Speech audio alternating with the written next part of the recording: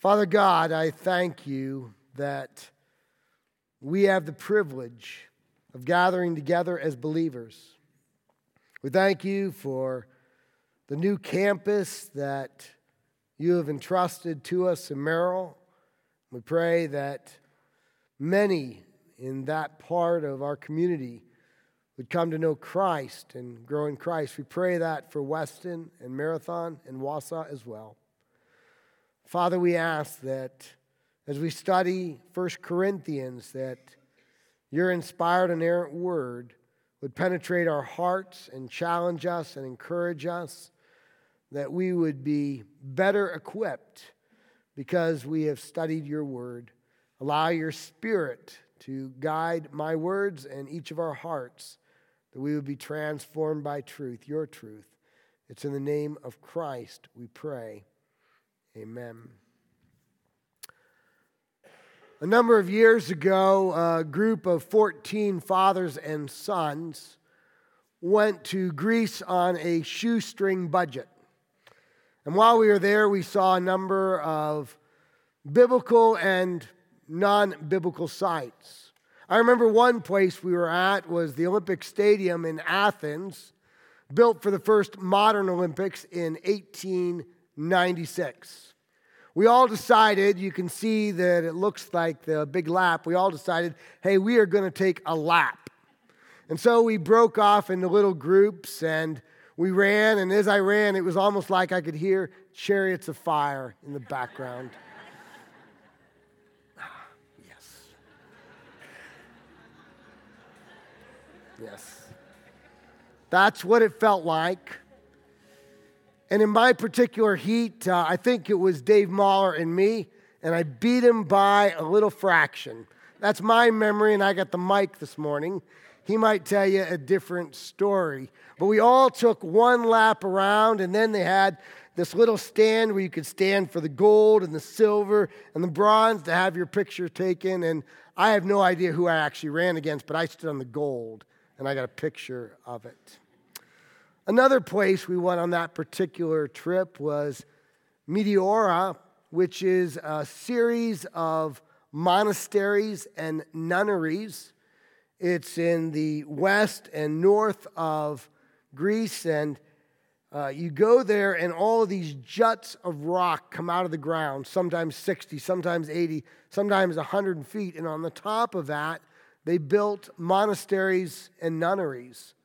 The one that they put up a PowerPoint a moment ago is called Holy Trinity. It was built in 1362. And while we were there, my pastor brother-in-law, don't miss the word pastor, Greg said, hey, you want to go see what's inside the nunnery? I said, I thought that was off limits. He said, oh no, I know how to get in. Now, you got to understand that Greg is a rule keeper, so when he says, I know how to get in, I'm thinking he has permission to get in. Those are not the same things. And what was even more startling is there was this group of Asians that we had never met before who saw that Greg was leading a tour. And so they followed. I followed Greg. They followed me. And inside the nunnery we went. And things were going well. And it had not been decorated since like 1362. And so we were inside this 14th century compound. It was incredible. And I'm looking around and we go further and further in until we find ourselves in the bedroom chambers. And there is an 80-year-old nun who is very nimble, and she's wielding a cane and she's swinging it at us. And I don't think she is offering to bless us. Last rites were more like it. And we hightailed it out, and I can still remember this group of Asians looking at us like, what did you get us into? Because they're probably rule keepers, and I'm a rule keeper, and my brother-in-law clearly is a rule breaker. And so I got to see this incredible 14th century nunnery from inside. Another place we went to was ancient Corinth. Ancient Corinth is exactly what we're going to look at in the coming months. And in ancient Corinth, we had communion at the Bema seat, the Bema judgment. It's really a wall That really is the bema. And that's where a judge would preside over a court case. And if you were found guilty, that's a whipping stone. You were tied to it so you could not escape. Very possibly a stone that the Apostle Paul was tied to.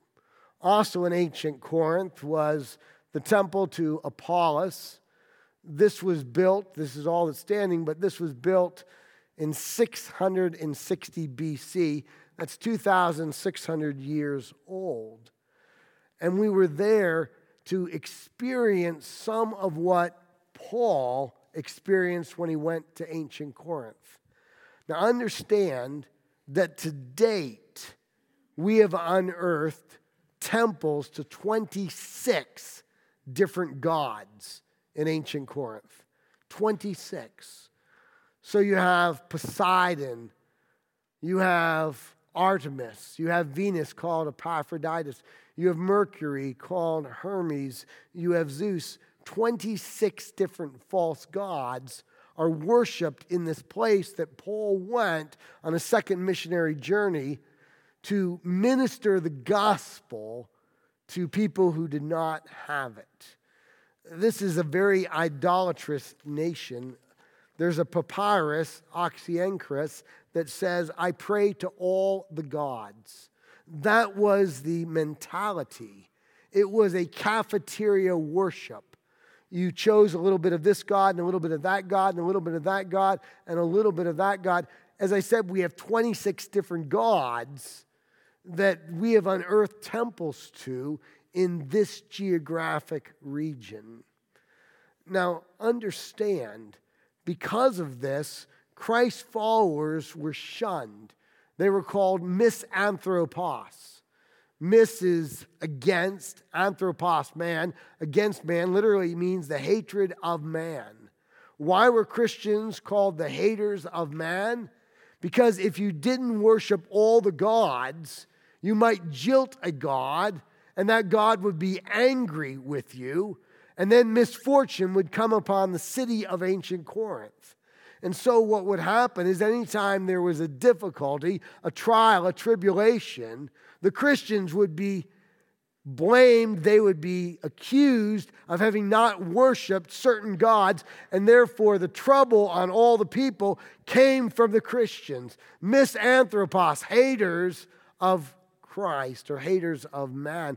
That's what they were called. Now understand, Christ's followers were just obeying the Decalogue, the 10 Commandments. The first 2 commandments is, thou shalt have no other God beside me, and thou shalt not worship any other God. Idolatry was rampant, and the Christ followers refused to worship false gods, and because of that, they were called misanthropos, haters of mankind. But ancient Greece was not just a place of rampant idolatry. It was a place of rampant immorality. It was a sailor town with all the regular vices that might be expected in the first century. Ancient Corinth is on an isthmus between 2 bodies of water, and what would happen is ships would come into port, and they would unload the cargo, and then they had made tracks, almost like railroad tracks, and they would ship the cargo across the 4 miles, loaded on another ship, and in that way they could escape the Cape of Peloponnese, which was a 250-mile trip. They could cut their trip by 246 miles. In fact, so ingenious they were that these tracks were actually strong enough. Smaller ships were hoisted up. They were put on some kind of runner, and it was called dialkos, which means the dragging, and they would drag the ships across the 4 miles and put them in the other side. But during the transportation of cargo, or during the transportation of ships, the sailors would party. They would have a good time, probably way too good a time, and there were all sorts of vices that arose out of the immorality that was rampant because of the sailor town. So much so that to Corinthanize became a euphemism of to commit immorality. A Corinthian girl was a euphemism throughout the whole Roman Empire as a prostitute. Can you imagine a city being named for a characteristic? Well, of course you can. Green Bay is called what? Title Town, because of championships and Lombardi trophies. And I think Jared was very honest. He is going to be wearing some Packer gear. And I've got some Viking fans next week that I'm hoping are going to wear some Packer paraphernalia as well. In fact, I have a little cartoon for you in honor of the NFL. Great. More Viking tickets. Poor kid, right? Well, ancient Corinth and the Vikings both earned their reputation. And it's into this setting because God values people. And if God values people, we need to value people. It is into this setting that God sent Paul on his second of 3 missionary journeys, AD 52 to AD 53, to plant a church at Corinth and then to pastor that church for 18 months, and then to write a series of, we know, 4 letters, 2 of which are inspired, inerrant, canonical letters, 1st and 2nd Corinthians. Paul sent them a number of letters to tell them about Jesus. And with this introduction, I want to pick up, and let's read a little bit, verses 1 to 9. Paul, called by the will of God to be an apostle of Christ Jesus, and our brother Sosthenes, to the church of God that is in Corinth, to those sanctified in Christ Jesus, called to be saints, together with all those who in every place call upon the name of our Lord Jesus Christ, both their Lord and ours. Grace to you and peace from God our Father and the Lord Jesus Christ. And I give thanks to my God always for you, because of the grace of God that was given you in Christ Jesus and Christo. That in every way you were enriched in him in all speech and all knowledge, even as the testimony about Christ was confirmed among you, so that you are not lacking in any gift, as you wait for the revealing of our Lord Jesus Christ, who will sustain you to the end, guiltless in the day of our Lord Jesus Christ. God is faithful, by whom you are called into the fellowship of his Son, Jesus Christ our Lord. Because of the way I read the text, you got the theme of the text very clearly. In 9 verses, 10 times we are told about Jesus, being in Jesus Christ, making Jesus Christ the Lord of our lives. What does a city that does not know the Lord need? More Jesus. What does central Wisconsin need? More Jesus. What do we need, whether we know Christ or we don't know Christ? What do we need? More Jesus. That's the theme of the text. That's really the theme of the book. The book is about a city-nation that is not living for the Lord, a very corrupt church, a hot mess of a church that desperately, like us, needs more Jesus. That's what 1 Corinthians is about. That's what 2 Corinthians is about. It's the need in our lives for more Jesus. And so he begins in verse 2. It's a stunning statement. He says, you are sanctified, perfect passive. You are sanctified in Christ Jesus and called to be saints.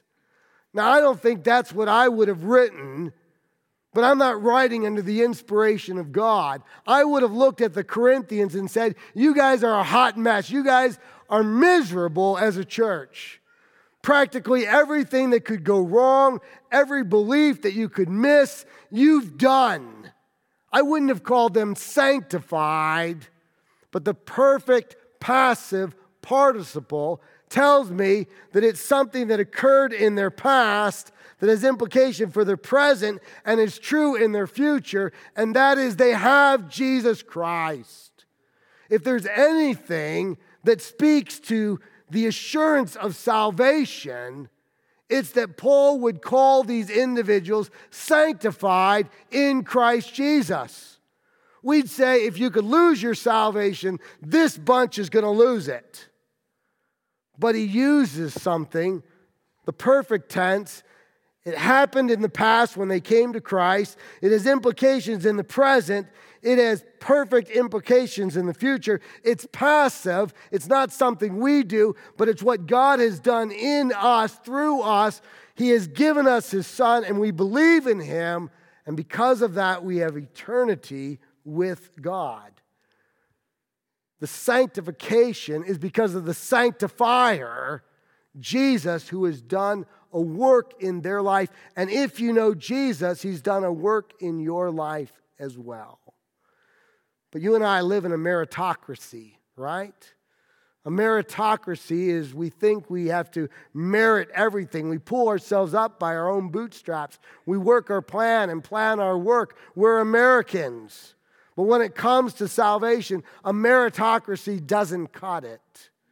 Jesus has done it all. We need to place our faith in the finished work of Christ. And having received Christ, then as Paul says in Philippians, we are to work out our salvation with fear and trembling. Notice what it doesn't say. It doesn't say work for your salvation. Because you and I can't work for our salvation. We work out our salvation. The salvation that has been entrusted to us through faith in Jesus, then as an act of worship, we begin to work out, which is that process of becoming more and more like Christ, that process of sanctification. That's the process that Jesus talked about in the greatest commandment in Matthew 9:37.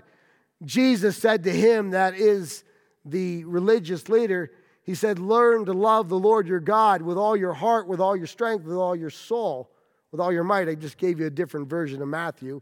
This is the great and first commandment. We have to work out the salvation that God gave us, and the preeminent way is to truly love God. Holiness is loving God. Holiness is working out the salvation that God has given to us. But holiness is not legalism. And herein runs the problem. Many see holiness as a bunch of rules and regulations and stipulations.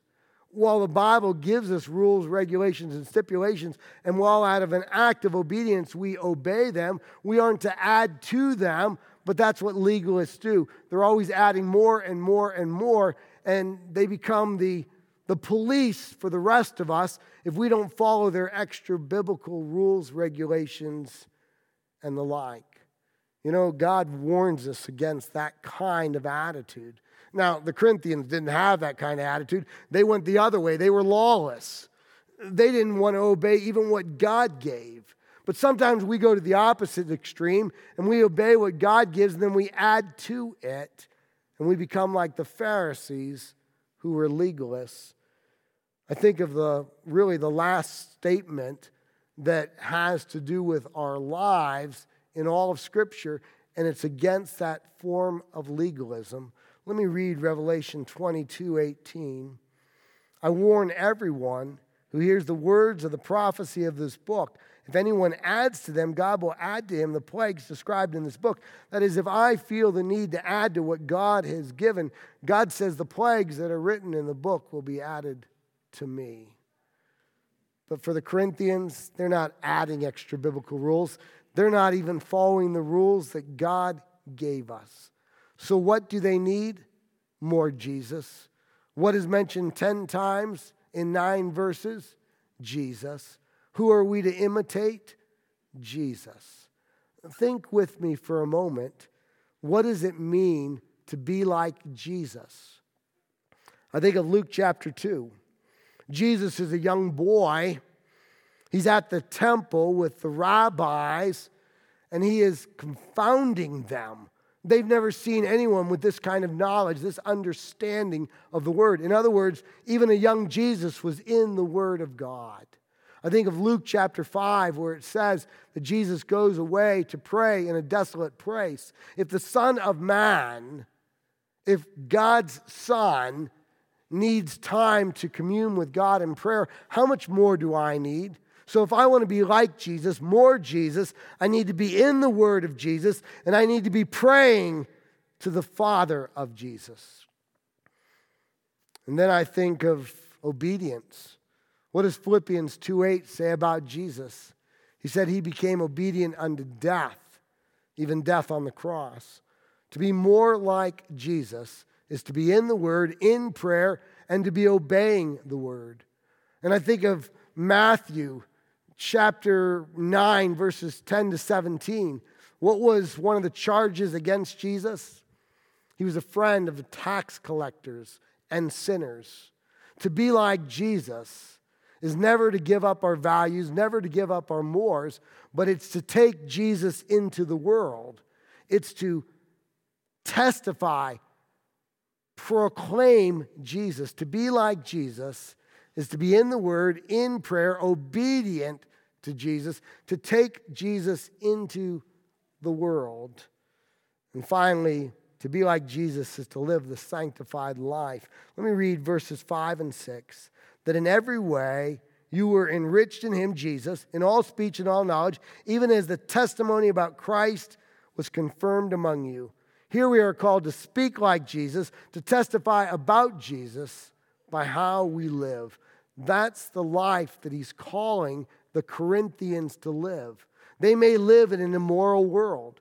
They may live in an idolatrous world. They may live in a materialistic world. In fact, they did, and we do. And what does Paul call us to? To be more like Jesus. Less like our world, more like Jesus. In fact, he says part of that more like Jesus life is to serve with the giftedness that Jesus entrusts to us. Let me read verse 7 again. So you are not lacking in any gift as you wait for the revealing of our Lord Jesus Christ. Here Paul is talking about spiritual gifts. He's talking about what happens at the moment in which we pray and receive Christ. We are given one or more spiritual gifts. And the Bible says those spiritual gifts have two purposes: to bring glory to God, which is the ultimate purpose of our life, and to build up his bride, which is the church. So at the moment in which we came to Christ, God gave us some spiritual gifts, and to be like Jesus is to utilize the gifts. Maybe he gave us the gift of teaching or shepherding or administration or mercy or evangelism or helps or servanthood, leadership, lots of gifts given, and he gives those gifts that we might become more like Jesus. In fact, in verse 7 he says, so that you, humos, plural, so that you are not lacking in any gift as you wait for the revealing of Jesus Christ. I find this really interesting. Paul says to a very disobedient church, Corinth, you aren't lacking any of the gifts. In fact, when we get to chapters 12 to 14, Paul's all over talking about the gifts. He says you're not lacking. But if you read the text, or if you lived in the church, you might say, whoa, whoa, whoa. Yeah, we're lacking. We have needs all over the place. We're lacking. And I think Paul would say, no. No, you're not lacking. The problem isn't a lack of gifts. The problem is a lack of service.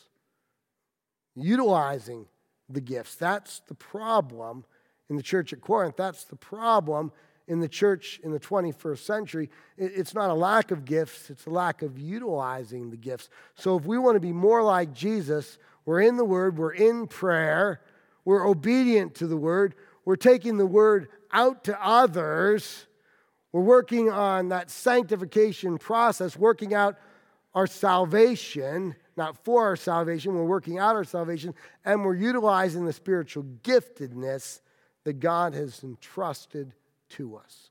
So Paul says to them, he says to us, we need to get in the game and use the giftedness entrusted to us because that helps make us more like Jesus. In conclusion, I want to go back to verse 2. Let me read it again. To the church of God that is in Corinth, To those sanctified or those holy in Christ Jesus, called to be saints, together with all those who in every place call upon the name of our Lord Jesus Christ, both their Lord and ours. You notice the word holy and you notice the word saints in my text. They're actually really the same word. A lot of modern translations shy away from the word saint because we no longer know what a saint is. You ask the average person what a saint is, and they're likely to fumble a little bit, and then they might say, well, I think it's a dead person, like, St. Paul or St. Jerome, and that's what we think a saint is. Because of that, modern translations, for the most part, this did not shy away, but most shy away from the word saint. Because we become accustomed to the idea of a dead person being a saint, more specifically, a person who's been dead for at least 5 years, who's known to have lived a godly life. And so then a group says, hey, that person lived a godly life, and there's some research done, and if they've lived a godly life, they'd be called a servant of Jesus, which is something we can be called today, a servant of Jesus. But if they get far enough to be called a servant of Jesus, then they look further into your life. The Curia looks at you, and if you're godly enough, then they call you venerable. So if you don't want to call me St. Jeff, you can call me Venerable Jeff. I'm okay with that as well. And then if you really have done well, they start looking for a miracle in your life. And if there's a miracle that's attached to your life, they call you blessed, beatification. And then if they can find a second miracle, they canonize you and they call you a saint. But that's nothing to do with the text. That's nothing to do with how the Bible uses the word saint. The Bible calls each of us who know Jesus Christ as personal Savior, He calls us a saint. Remember that perfect passive participle. When you came to Christ, something became true that still is true, and it will always be true, and that is you are covered with the shed blood of Christ, and you are declared righteous, and you are called a saint. And then you and I are to work out the salvation that God has entrusted to us. And some of us who are called saints have a long way to go, and some who are called saints here are really living for the Lord. And what a great model you are. The Bible calls all of us who know Jesus to live lives that somebody would say, I know they're a saint. What an embarrassment if there's a Christ follower and someone would say, I'm not sure.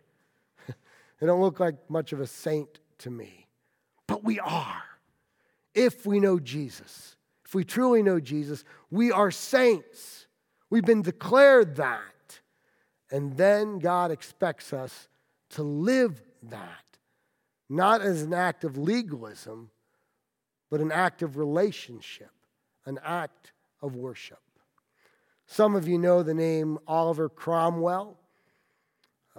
Not the greatest of guys necessarily in the 16th and 17th century. He was the guy that helped make England a republic, the Commonwealth of England. If you know anything about Oliver Cromwell, very, very controversial figure. While he was ruling, it was a wealthy time in England's history, and they actually ran out of silver to make coins. And so Oliver Cromwell sent a number of his representatives out through the countryside to bring back silver so they could make more coinage. And when the people came back, they said, Mr. Cromwell, the only silver we could find were the statues of saints in the cathedrals. And Cromwell made a very, well-known statement. He said, melt down the saints and put them back into circulation. Now, as somebody who loves history, I am horrified that he melted down things that are historically of value. But I love the concept. Get the saints back into circulation. I think that's exactly what Paul's saying. In 9 verses, 10 times he says, you need more Jesus. You need more Jesus. You need more Jesus. More Jesus ought to be spilling out of God's people.